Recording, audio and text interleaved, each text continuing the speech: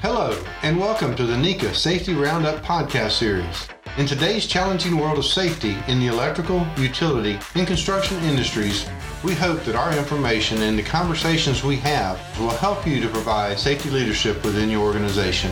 We will discuss the many issues involving safety and offer some guidance and solutions to the many challenges that we face. Welcome to this episode of the NECA Safety Round UP. I'm Mike Starner, NECA's Executive Director of Outside Line Safety, and joining me is Wes Wheeler. I'm the Executive Director of Safety. So today we're going to talk about safety leadership. Without a doubt, safety leadership is the pivotal thing that we're trying to achieve. So we have our rules, we have our training, we have our equipment, we have all these things to help us be successful. But if we don't have safety leadership, and that's both at the peer level and organizationally. What do you think? Well, I think that is important, because when it comes to being a leader in safety, you really got to lead by example. You've heard this phrase before, and I know that we're saying it over and over again, but leading by example, doing the right thing when nobody's watching, is really how you get people to buy into what you're doing with safety leadership. It's so important that when, we ask people to go out and perform these tasks, and we provide them with the training, we provide them with the education, and they have the experience. The way that they do it in front of other workers is really going to be the resounding success if they do it properly. Yeah, and not to sit here and say that we have it all figured out, right? No, because, this is one of those things that we're continuously trying to improve. I think one way to look at it is take this approach down to basic blocking and tackling, the fundamentals. What are you trying to achieve as a leader? What are you trying to do to influence? What are you doing to influence your folks to work safely every day? And I had a person tell me one day, Mike, it's about personal involvement. You have to be personally involved, right? So that's walking the floor, as they say, getting out in the field, spending time with your folks, understanding what the issues are. That adds a lot of credibility to the safety professional who's trying to make change, trying to influence decisions, trying to encourage folks to do the right thing. And, you got to be out there and you got to be, walking the walk. You got to be involved. And I think that, one of the challenges that we have as safety professionals is a lot of times an organization will look at the lead safety professional as being the leader of safety.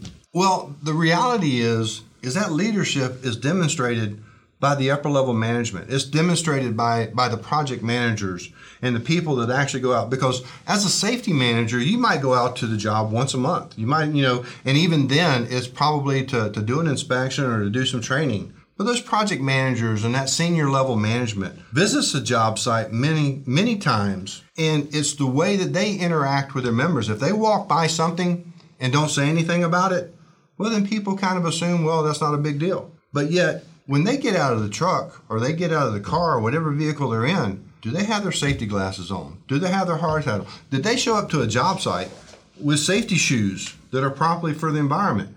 Because that's how leadership sets the example for everybody else on the project. That's right.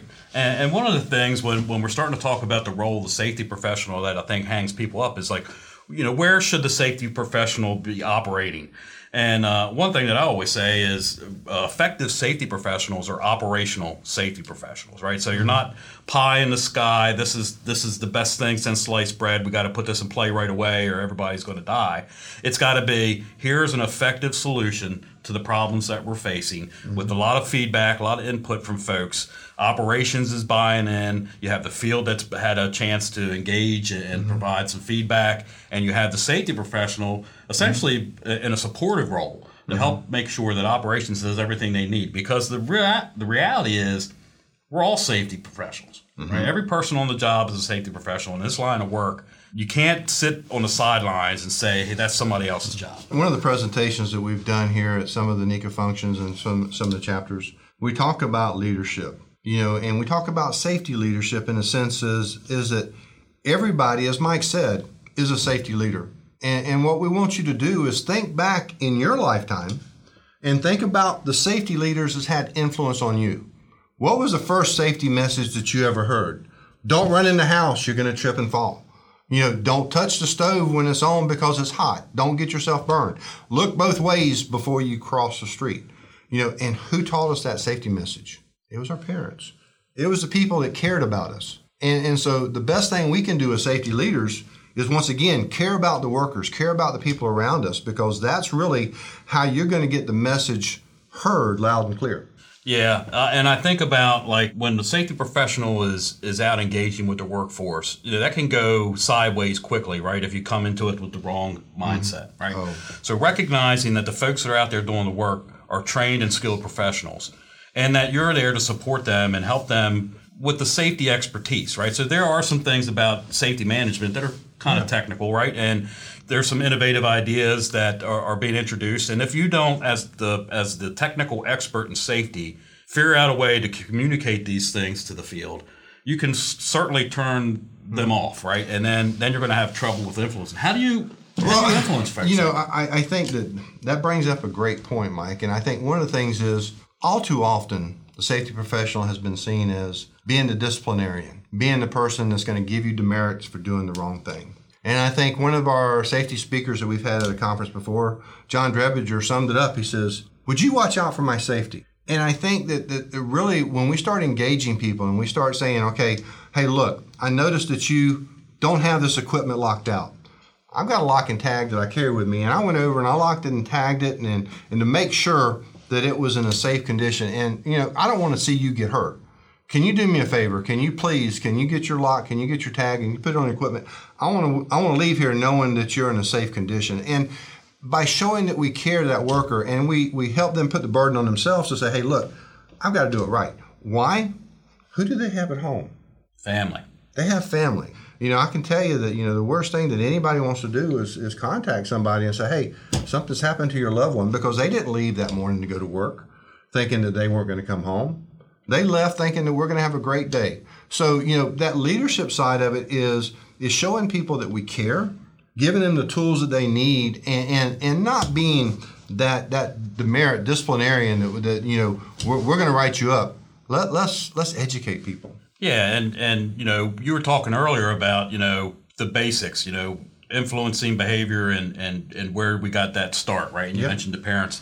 And when you were talking about that, I was thinking about somebody from my career who was very influential and didn't talk about safety. Like, you didn't hear safety. Yeah. It was about the trade. It was about the profession. This is how we do our work, right? So it was kind of cooked in. So in environments where safety is is being done right, it doesn't seem like it's an afterthought. It's worked in. It's part of the trade. It's how we approach our work, having a good discussion about what we're about to do, making sure our tools and equipment are ready for the job, making sure that everybody who's going to perform tasks understand what their roles and responsibilities are. It wasn't like, hey, we're going to have a safety talk. It was like, we're going to talk about the work today. And so getting it right doesn't have to be this sort of abstract thought about, introducing safety concepts. It's just talking about how we work professionally and what we do to protect ourselves while we're doing it. And doing it safely, I think, one of the challenges people say, safety costs. No, safety doesn't cost. Safety saves money. Safety saves lives. Safety is really what we need to concentrate on. And like you said, if that safety is built into the way we do things and we do it the same way each and every time, then we know we're going to do it safely. So, I think that it kind of leads into, what we talk about as far as coaching and mentoring and our opportunities that we have with people around us, as well as, the apprentices that are in the field that we're working with. I mean, you have a lot of outside apprentices that you've worked with over the years, and teaching them and showing them and helping them understand, whether I'm mentoring to them, I'm showing them this is the way that, maybe I've done it, or I'm coaching them, I'm helping them to develop, to learn, and to think for themselves. Because if they can think for themselves, they know how to do it safely. Yeah, the safety mindset is the foundation, right? So you want to build something, you start at the beginning, firm foundation. So apprenticeship programs or even pre-apprenticeship programs that are out there, making sure that you have a discussion about the expectation around safety. And not like, hey, here's the rule, I expect you to work safe kind of discussion. It's about, here's what we do, here's what we need to do to be more effective. And when the phone is ringing, how do you respond to that in an effective manner? Well, when the phone's ringing, it's probably because it's an emergency and we've got to respond to it. So again, thank you for joining us today. We wanted to talk a little bit about leadership and a little bit about, giving you kind of an introduction in how you can be an influencer, how you can influence safety for those around you, how you can take that leadership role to the next step. Absolutely. So thanks for joining us, folks. We'll see you next time on NECA Safety Roundup.